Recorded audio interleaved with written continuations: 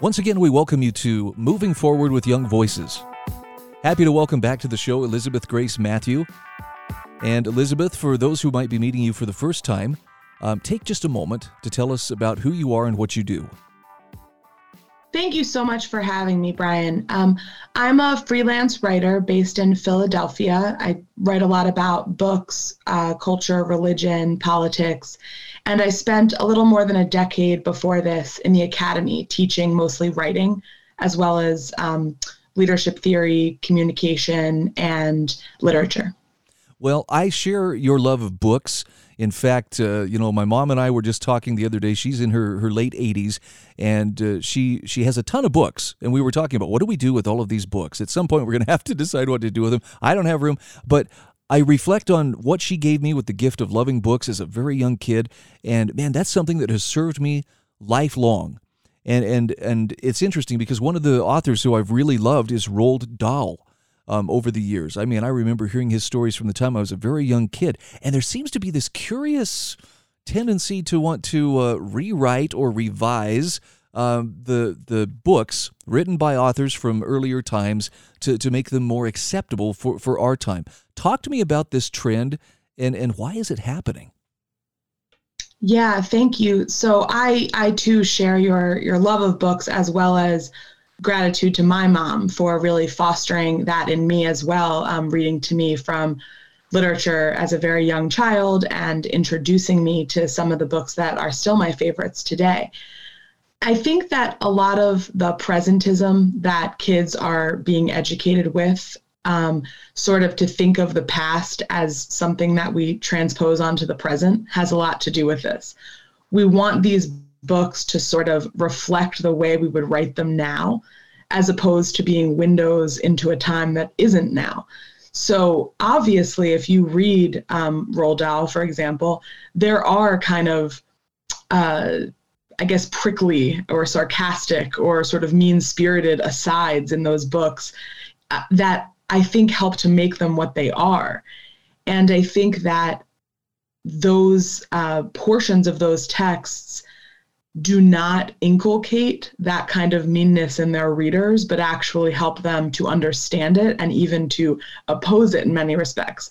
Part of why Roald Dahl is humorous is because many of the things he says we would not say ourselves, even in the time when those books were written, let alone now. And that kind of broadens readers, and particularly young readers, understanding of the human mind and the human spirit in ways that I fear we lose when we change these texts. You know, the title of your article, Elizabeth, is Why Sanitizing Books is Actually Worse Than Banning Them. Now, I don't hear much call for people, saying actually ban books. At least I can't recall anybody saying we should ban this book. But I agree with your take that somehow rewriting them to me seems worse because there's some trickery that's afoot there. Unless there's some explicit way of saying the author didn't really say this, but here's what we want you to think. Yeah, I mean, imagine watching a movie, in prime time where they have to bleep out problematic language, but instead of bleeping it, they just take it away. And so you can't fully get the flavor of what it is that's being communicated, right? And I think with books, it's even more insidious than that, because if you take away, for example, some of the problematic content in a great American novel like, say, To Kill a Mockingbird, which some iterations of the novel apparently do, or there's some dispute over whether to read it because of some of the language that's in there. Obviously, the language that's in it is extremely objectionable, but that's because the racial politics of the time and place that it's describing were extremely objectionable. And if you take away what is so jarring and disturbing, then it actually reduces the novel's power to jar and disturb, which is part of why we want to read it. I think when books are banned, if not entirely, but from a specific school or a school library or school district, historically, there have always been books deemed inappropriate for certain demographics of people, whether young children or whomever. And so that's nothing new. And typically people try to access forbidden fruit. But when you erase part of the content in a given book, it's a lot scarier, because what it's doing is it's sort of creating this dystopia where the book was never written. It's not that it's banned, it's that we erased it. No, I'm with you on this, and you make the point in your article, and I think this is so important. These are things that actually happened. These books, the book is it's like a building that was built, a long time ago. It really existed, and we need to look at it, as it existed. And I think the best excuse I've heard for why does that matter? Why would we want to see it, in its original form, comes down to because that's how we can start to understand how people thought at the time that book was written. In fact, the best advice I've ever had for how to study history is read old books, because they will put you into the mindset of the person who wrote that book, rather than just someone commenting, well, this is what I think they really meant, as opposed to, I want to go inside the mind of what that person was saying. For good or for bad, I'm going to learn from it. And maybe there will be some good things. Maybe there will be some things, some attitudes that I say, yeah, that's really not something I could embrace today. Yeah, absolutely. Being a student of literature is really being a student of how the past was interpreted through the lens of those that actually were living in it. So it's not just reading a textbook that sort of tells you, here's what happened, and then here's what happened, and here's what people thought. It's actually getting into the minds and perspectives of those that were thinking. And these books, particularly ones like Roald Dahl that have been loved and made into plays and made into movies over generations, these are not just texts. They're really living things, because they are reinterpreted and reimagined for stage and for screen. I personally am actually not the biggest Roald Dahl fan. I'm not a huge fan of his style, but I don't want to become more amenable to the text by changing the style, right? Because I want them to be something I'm not a fan of, because they're written in a very specific style that isn't the one that I most enjoy. I love, my 19th century novels with very long sentences that, sort of speak to a different kind of realism, whereas Dahl has, some more fantastical and fantasy elements. And I think that it's really important that those elements remain in the text so that people that learn from them and whose eyes and minds are opened by them can continue to be so. Well, and you point out, too, in your article, you have to ask the question, where does it stop? At what point do we say, really, we probably shouldn't be changing that, which is a great point.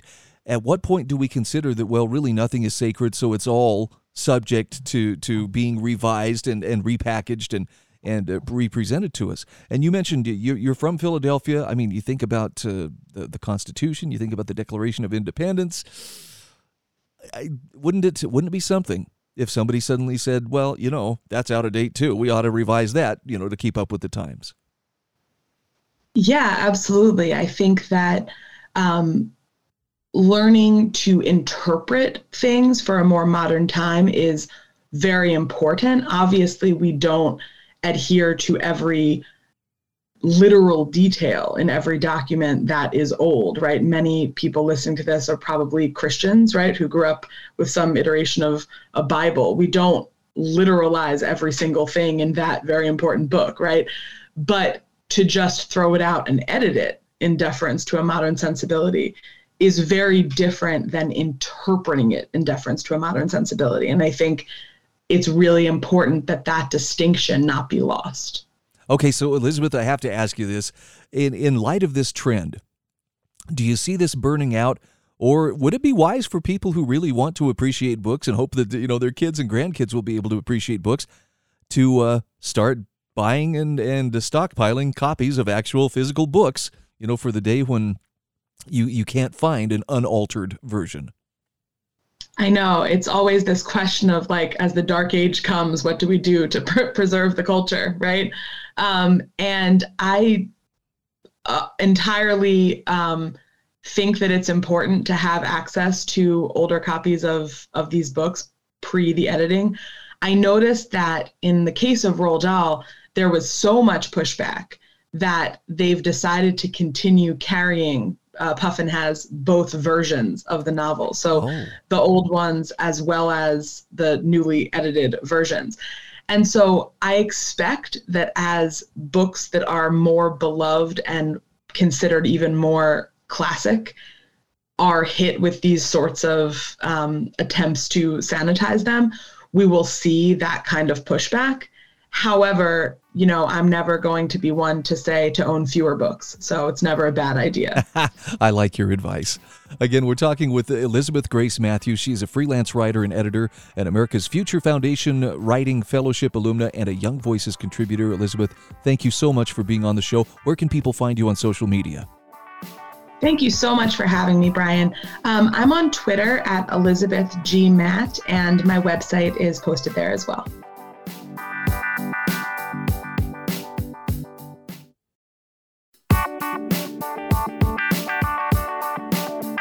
Welcome back to Moving Forward with Young Voices. Happy to welcome Samuel Mangold-Lennet to the program. He is a Young Voices contributor. And Samuel, I suspect you probably wear a few other hats as well. Tell us just a little bit about yourself. Yeah, well, first and foremost, thanks for having me. Happy to be here. Currently, I am my 9-to-5 gig is I'm a staff editor at The Federalist. And I'm looking at an article that you wrote recently on the word woke, which I'm seeing pop up a lot, mainly as a course of debate. So you can't even define woke, and how do you even know it exists? And it's not really being promoted in our schools, but your article is titled "Woke Effectively Describes the Left's Insanity, and That's Why They Hate It When You Say It." Talk to me about, let's talk about what woke actually means. We'll first establish a definition, and then let's talk about wokeism and where is it taking us? Yeah, so part of the issue surrounding the discourse of the word woke is that there is no actual concrete definition of the word. It's kind of hard to pinpoint an exact date when it started. It's always been part of, colloquial language. It's always been a slang term that's been thrown around. But as I note in the article, it really started to really kind of become common in like the 2010s when the BLM protests and, the whole quote unquote racial social justice movement really started to kick off. And it really just originally was used to be like, hey, be awake, be aware what's going on around you, just be safe. But then it got co-opted by the left, by the Democratic Party, by people who wanted to co-opt, social justice movements to leftist political causes. And from then on, it was just off to the races to where it became a slogan for political posturing, for political jockeying, to where leftists would just say, we're woke, we're left, we're woke. Kind of like how on the online right, people call themselves based or red pilled or, whatever. It's just in-group signaling. So woke just kind of became to mean leftist, and it's what they call themselves. And along with that, it's the smorgasbord of leftist policies. It's any degree of Marxist nuance, any degree of socialist hoopla, down to whatever gender theory or nuance of critical race theory you want to attach to it. That's what woke is. So the whole point of woke is we're on the left, but we're not going to tell you exactly what we believe. And it's up to you to figure it out. And if you can't figure it out, we're going to ridicule you because you can't figure it out. Yeah, or condemn you. I mean, I saw you've included some great visual aids within your article, and one of them is I forget the individual's name, Toure. At this point, woke is a slur. It's the same thing as saying the N-word, and it's like, wow. Talk about hyperbole and taking things and blowing them out of proportion, but it's a very real phenomenon, and where it's leading us doesn't feel like a very comfortable place. Why is this such a polarizing topic? Is it by design? Is it meant to put a dividing line between those who are and those who are not woke? I think so. At the end of the day, left-wing causes always tend to, especially, Marxist causes always tend to have that, you're either with us or you're against us motive, or paradigm, and they really hate being called out or exposed for what they are, which is extremist, which is radical, societal changing radicals. And the fact that wokeism has been exposed for what it is, they can't stand that, and they can't let that continue. So they have to delegitimize it. And as we've seen in the past several years, Americans are very sensitive to race. They're very sensitive to charges of racism, to accusations of bigotry. So if you can delegitimize someone by, cutting them off at the knee, by saying you're being a racist by doing this, they're going to find a way to change course or try to change course. I know something that I have seen in my home state of Idaho is when parents step up and say, I'm really tired of woke ideology or critical race theory or things like this, intersectionality, being taught in my kid's school. The first response that you'll typically hear from the people who are actually promoting such ideologies is, well, we did research to see if anybody was actually teaching it, and nobody is teaching it. But they're talking about this tiny, narrow definition that would only apply in the most extreme of circumstances. And because whatever they found didn't meet that, therefore you guys are just making this thing all up. I kind of see a similar approach with woke. If you can't define it exactly the way I think it should be defined, well, then it doesn't really exist. And, of course, you're just a fool for promoting something that's not real. Exactly. And especially with the Loudoun County school board protests, everyone would say, and especially with people trying to outlaw CRT in school curricula, a big issue is it's all semantics. If something is clearly teaching, CRT inspired curriculum, but you define it as something else, then technically, per the law, it might not be CRT. It's all a giant word game to these people, and more often than not, they win it. So it's the right is slow to adapt. It's slow to figure out their antics. But in the case of woke, they were able to figure it out and, turn it back on them. And that's part of the reason they're freaking out about it. And it's so funny because there was a time where we could still actually laugh about it. I mean, you include in the article, there's a clip from Saturday Night Live from 5 years ago or so, where they're making fun of woke jeans, which it's a brilliantly funny commercial, but I don't know that they could make it today because people are just simply too sensitive for that kind of thing right now. Right, exactly. And it's first off, it's horrifying to me that 2018 was 5 years ago. That's a scary, scary thought. But like I said, they called themselves woke. They were even able to make fun of themselves with that. Hulu had I think it was like a season and a half. It was a very, very short-lived series called Woke, where it was about how this black cartoonist was trying to figure out how to become increasingly woke. They weren't ashamed of it. They embraced it fully. They were proud of the fact that they were woke. And now that woke has been, fully come to fruition, especially with, the BLM protests in 2020, everyone tearing down statues, trying to fully rewrite American history, and people waking up to it and realizing they don't like what woke is when it comes to fruition, they're saying, oh, no, we're not that, and you're racist for saying we are that. It's one of these things where you're not supposed to believe your lying eyes. Well, and something you point out here, too, is it's a reflection of attempts to control the English language. And I don't remember if it was Orwell. I think actually a number of pretty savvy people have pointed out throughout history. If you want to control people, you got to control their language because that controls their words and that controls their thoughts. And it just, one thing follows another. And so when we use that word woke, it's effectively describing, this leftism, the more radical brand of leftism. No wonder they don't want people talking about it. This is a label that, I'm not big on labels, but this is one that actually gives me a pretty good idea. If someone says, be careful, this person is very woke, I already know. Better walk on eggshells around them. Exactly. I agree wholeheartedly. It's a great way to, figure out. No, unfortunately, it's the reality of the situation. It's how we know, who can you trust and who can you, be weary around. Yep. And you point out the ambiguity. And I find that there's so much ambiguity that works in favor of people who are seeking power. For instance, when people talk about, this person is guilty of hate, they're offering, I guess it's called the bogus or unspecified predicate. We all know hate is bad, but telling me this person, is guilty of hate doesn't really tell me. What did they do? Whereas a law that says this person has committed manslaughter carefully defines, this is what it takes to meet the requirements of committing this.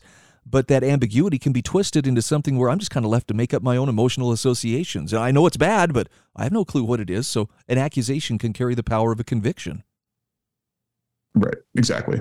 And, with hate in particular, it's such a charged thing nowadays.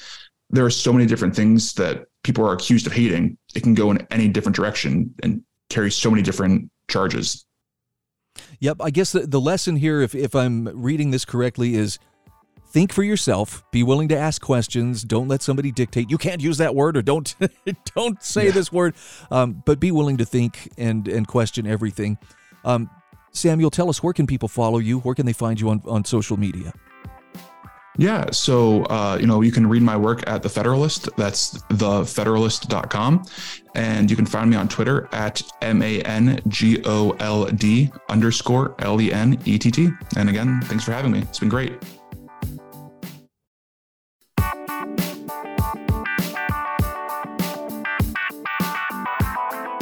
Welcome back. It is time to say hello to Jeremiah Ludwig. Jeremiah has been a guest on the program before, but Jeremiah, in addition to being a Young Voices contributor, and for those who are meeting you for the first time, talk to us a little bit about who you are and what you do. Hello, Brian. It's a pleasure to be with you again. I am an urban economist. I work in Washington, D.C., studying housing policy and its effects on markets in the United States here. I've been working for about 4 years doing the policy work, and then about 4 or 5 years in construction before that. So I have a little bit of background on the industry and policy side of things. Well, I'm happy to talk with you about this topic, mainly because we are in the market for a home, but just waiting for things to come back down to earth. And I got to say, I have not seen the most encouraging news of late. In fact, I'm looking at your article for realclearmarkets.com. The title is, Housing is Actually Less Affordable Today Than in 2020, 2021. So I have to ask, what is going on there? Well, the story is pretty straightforward. We've heard a lot in the news over the past year or so about how housing prices are going down, finally, in many regional markets. The point of the article is to make a statement that things are actually much, much more expensive for your actual home buyers than they were in 2020 and 2021. So in 2020 and 2021, prices started skyrocketing for virtually every single market in the United States, because the housing market isn't just one huge national market. It's a whole bunch of little regional markets that are all pieced together. Anyway, housing prices started to skyrocket, but it wasn't a really huge deal that the housing prices started to skyrocket, because interest rates were so low that people were able to get a 30-year fixed rate mortgage at 3%, which is an incredible deal. And as a result, even though prices got really high, it didn't depress demand, and it made it so people were still willing to go out and buy housing. However, as 2022 started to roll around, we saw a major shift. Inflation started going up, and as a result, the Federal Reserve started to bring in a quantitative tightening policy, started restricting the ability of banks to lend money effectively. And what that did is it took interest rates, and it took them from about 3% to over 7% in a matter of months. The effects of your interest rates on your 30-year fixed rate mortgages are really, really significant. And 30-year fixed rate mortgages are the right place to be keeping our attention, because that's the majority of mortgages that are borrowed in the United States. And so the point of the article is to point out that even though we've had some regional price cuts in different markets over the past year, as interest rates have gone up and prices have remained high, it's caused demand to be depressed. And in order for people to sell anything, they have to cut their prices. But those price cuts are nowhere near enough to make up for the huge, huge increase in interest rates that we've had. So if we take a home that was around $400,000 and we look at it, if we were trying to buy it in 2021, in 2022, and today, we would recognize that in order to have a home where we're paying the same mortgage today as we would have had we bought it in 2021, it would have to have a price cut of almost 25%. Wow. And we have had 0 regional markets where the price cuts have been that high. And so I'm trying to offer a little bit of a warning to people who are shopping around in the market. Don't jump back in too quickly. Remember to keep your focus on those interest rates, because that's where you're really going to be paying a lot of your money over the next 30 years as you pay off that mortgage. I love the examples that you give. You give us a couple of home buyers, John and Carla, and talk about their experience. Now, in John's case, he pulled the trigger at the right time, but if he had waited a year, the interest rates alone would have brought his payments up by nearly 60%. Talk to me about Carla's situation, because she went ahead and waited. What does that do to her possibility of getting into a home? Yeah, so obviously just the ticket price on housing these days is astronomically high. The prospect of just buying a fairly standard home for $400,000 to $500,000 is kind of you get a bit of a sticker shock from even just looking at that. Forget about talking about interest rates and how much you're really paying to buy the home. It's a really high price, and it scared even a lot of people from even approaching the housing market back in 2020 when they had their best deal with those low interest rates. So if we take a hypothetical person, such as say Carla within the article, and we look at their reasoning, they look at the price of housing and they're like, God, this is so horribly expensive. I'm probably just going to wait until something changes, or I'm going to try and save up some money for a down payment. If you're young and you have a family and you're trying to find some stability before you jump into this major investment, it's understandable that you might have reason to want to wait and not just throw all your resources into something immediately. But if you waited, as she waited, and you waited and held out for a year, by 2020, as interest rates went up by about 4% on your standard mortgage, the prices would have gone up so high that you have no chance of getting into the market anymore. And the interest rates have gone down a little bit. They were about 7% at their peak in November 2022, and they're currently at about 6.5%. An important thing to note is that the numbers in the article are no longer up to date, even though it's only been a couple of weeks since it was published. When I published the article, interest rates on 30-year mortgages were around 6%. They're currently at about 6.5%. So they've jumped up another 0.5%. That's a significant increase in terms of how much you're actually paying over 30 years. I would have to rerun the numbers to tell you exactly how much that would be, but it is important to note that the Federal Reserve has not changed their policy, their monetary policy over the past few months, and have in fact doubled down on it. Now, actually, I understand. Are they meeting tomorrow? I know that they're meeting sometime this week, and the question is, will they bring interest rates down, or will they keep them high, or possibly even raise them more? I don't see how they could really change anything. I don't think they could bring interest rates down and make money easier to access at this point. So this doesn't sound like very good news for potential home buyers. Yeah. Well, ultimately, the Federal Reserve is approaching the monetary policy as they are because they have to get inflation under control. And one way you get inflation under control is just by cooling down your markets, cooling down activity, making it so people are lending less money. It's one way to actually get inflation back under control. And all things considered, I think they're making the right move with trying to be a little bit hard on inflation right now. But consumers are paying the price for it, and they're really suffering as a result of that. In terms of long-term prospects, the Federal Reserve does have weekly meetings. They're usually on Monday, actually, and that's kind of part of the process by which they evaluate whether or not they're going to continue with their current policies, and they look at the past week's changes in inflation, and they try and make their decision based off of that. One thing worth noting from the article is that I don't think everything is hopeless. We have seen prices going down in some markets. So for those markets, that's good news. The interest rates are not going to stay high forever. Eventually, we will get inflation back under control, and interest rates are going to go back down. It may take a year or two. So for the short term, it's going to be tough going in the housing market. But over the long term, there's a lot of potential for the interest rates to go back down.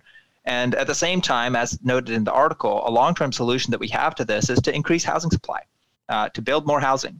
And we've seen a lot of different states and municipalities around the country that have been making progressive steps toward actually getting more housing built. And as that happens, it's going to bring down those sticker prices as well. And if both of those things can happen, interest rates go down and sticker prices go down, then we're going to see a major improvement in affordability over the next 4 or 5 years. And it'll be difficult in the meantime, but I do think there is reason to be hopeful and not be too pessimistic.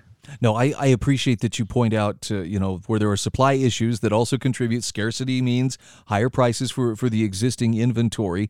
Yeah, I'm in the position. My wife and I were looking to buy, but when we relocated a couple of years ago, there was just no way, especially where we relocated. We moved to Idaho, which had some of the most outrageous home prices in the whole country, believe it or not, just because so many people were moving into the state. And things have settled down some, but as you point out, with interest rates where they are, there are still a number of homes that we would be very interested in. But wow, the costs they're a real punch in the stomach. Well, good news for people in Idaho is they're one of the handful of states that have been making some major reforms in their policies of trying to encourage more housing to be built. And so when interest rates do go back down, and once the market has some time to respond by increasing supply, I think it'll be one of the states that we see a major improvement in affordability.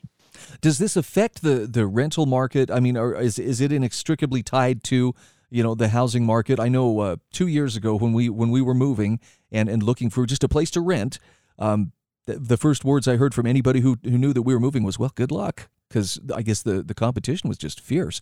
Has this played into the rental market as well? So whatever happens in the housing market is also happening in the rental market. If prices are going up in the housing market, rents are going up in the rental market. If you have very little supply available in the housing market, then there's going to be very little supply available. That is, very few vacancies in the rental market.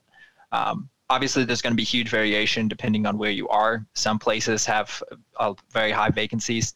Some places have very low vacancies. As I mentioned earlier, the U.S. is a mess of different housing markets all jumbled together. And we can play games with estimates, but ultimately you've got to look at where you live and what the conditions are where you live. Are you sure you wouldn't like to take just one more look at the tea leaves and just see if they're telling you anything at all?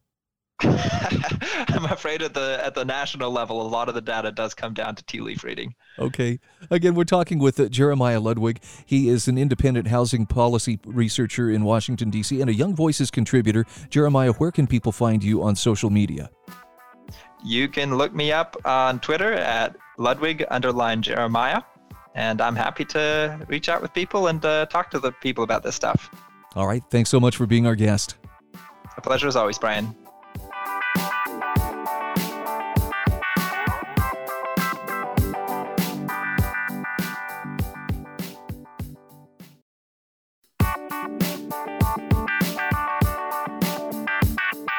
Welcome back. This is our fourth and final segment of Moving Forward with Young Voices. Happy to welcome Elijah Gullett back to the show. Elijah is a Young Voices contributor, and we got a very important topic to cover today. But Elijah, for people meeting you for the very first time, talk to us just a little bit about who you are and what you do.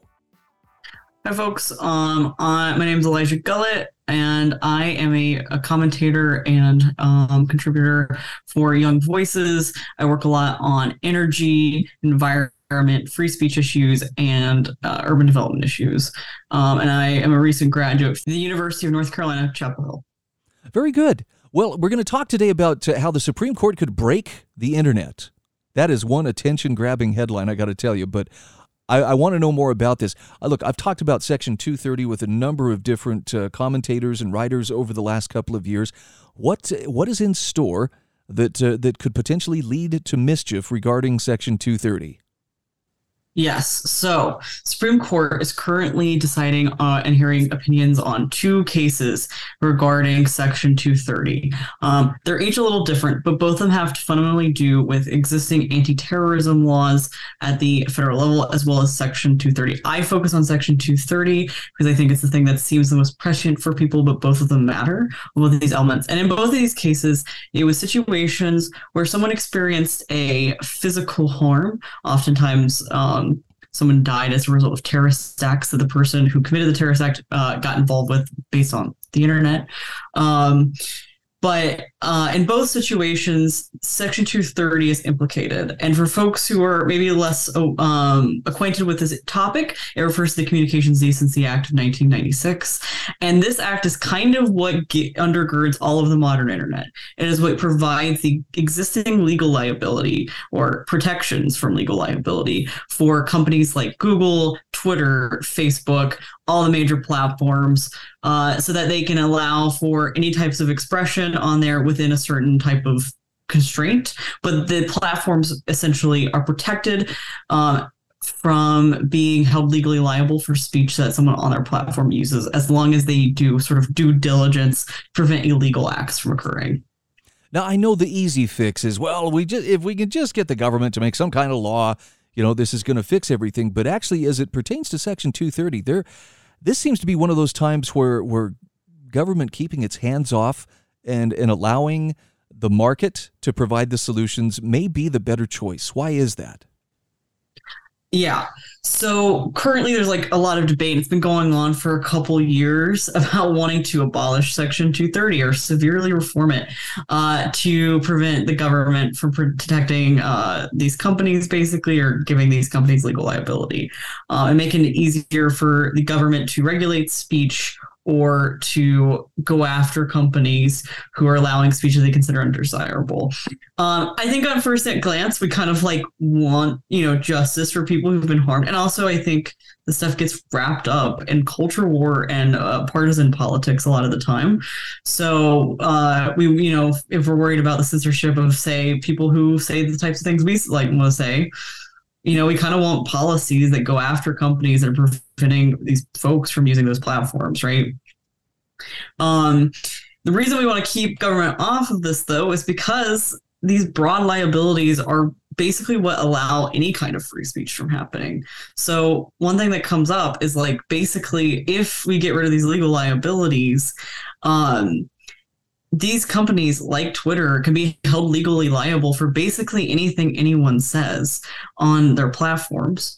And as such, they're just not going to like allow a broad range of speech to ever occur, because anything can cause a legal problem. Anything can incur legal fees. They can end up in court for random things they probably shouldn't even have to be in court for. And as such, they're just going to further restrict in ways that are going to prevent any type of controversial or contentious speech from happening.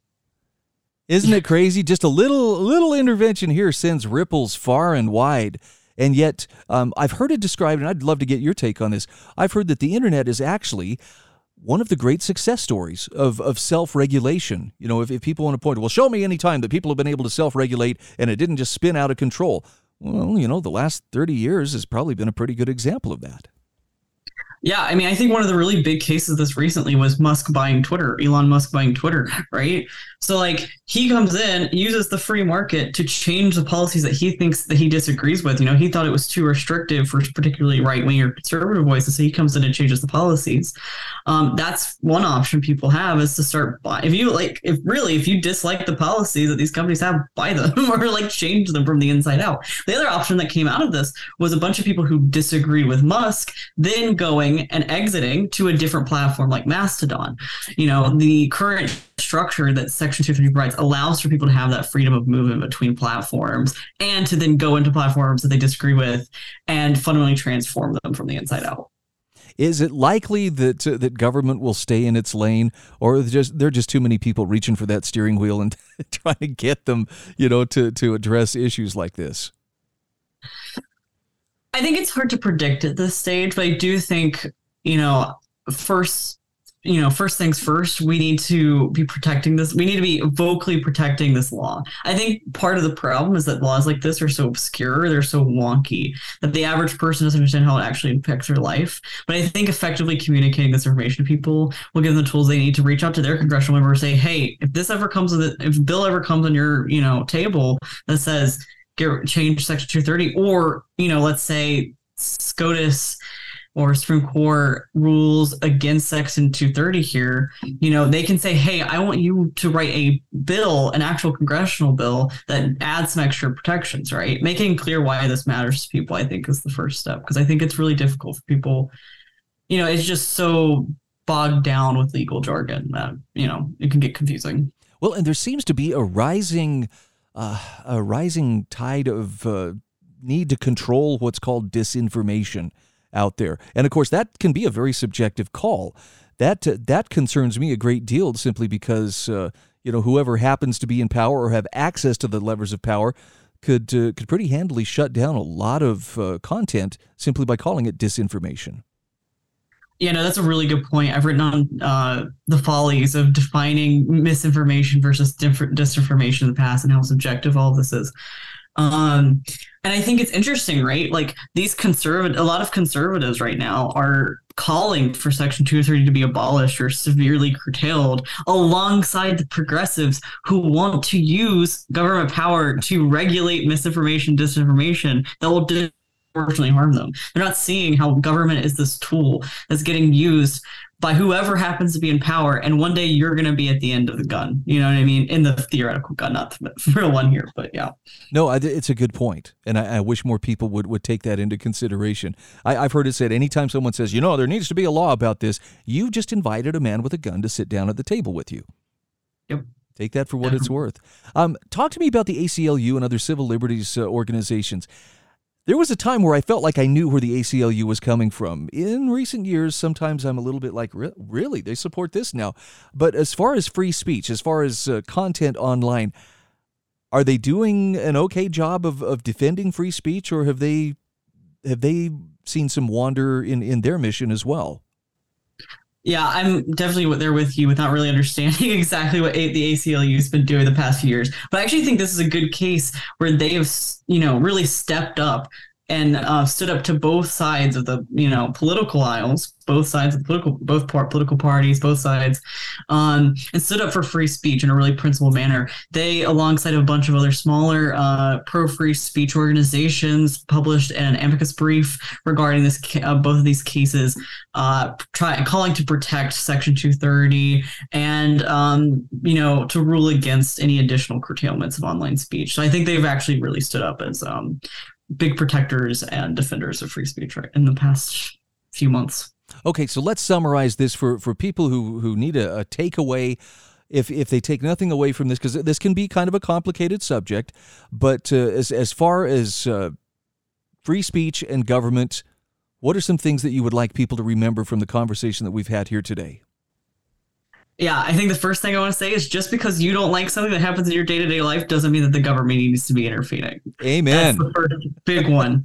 The second thing is Section 230 is this really complex law that makes our current internet possible. And I think I want to encourage people to be grateful about what we have and understand why we have it and why it is the way it is and how fragile in many ways this law is and like this, sort of infrastructure is. And that these massive changes are going to fundamentally change the way we interact on the internet, the way we're able to express ourselves and our opinions on the internet, and probably in ways that we don't currently foresee or in ways that we're not going to like. So generally, gonna say probably gonna go against any new government incursions on our day-to-day speech and life. Okay, and I would just add to that everything he said. Plus, when you find yourself getting angry, take a deep breath, and ask yourself, do I really want to get government involved in this in the first place? Elijah Gullett, thank you so much. Where can people follow you? Where can they find your work? You can follow me on Twitter at Market Urbanists with an S at the end on twitter.com. I publish all of my articles there as well as my general thoughts.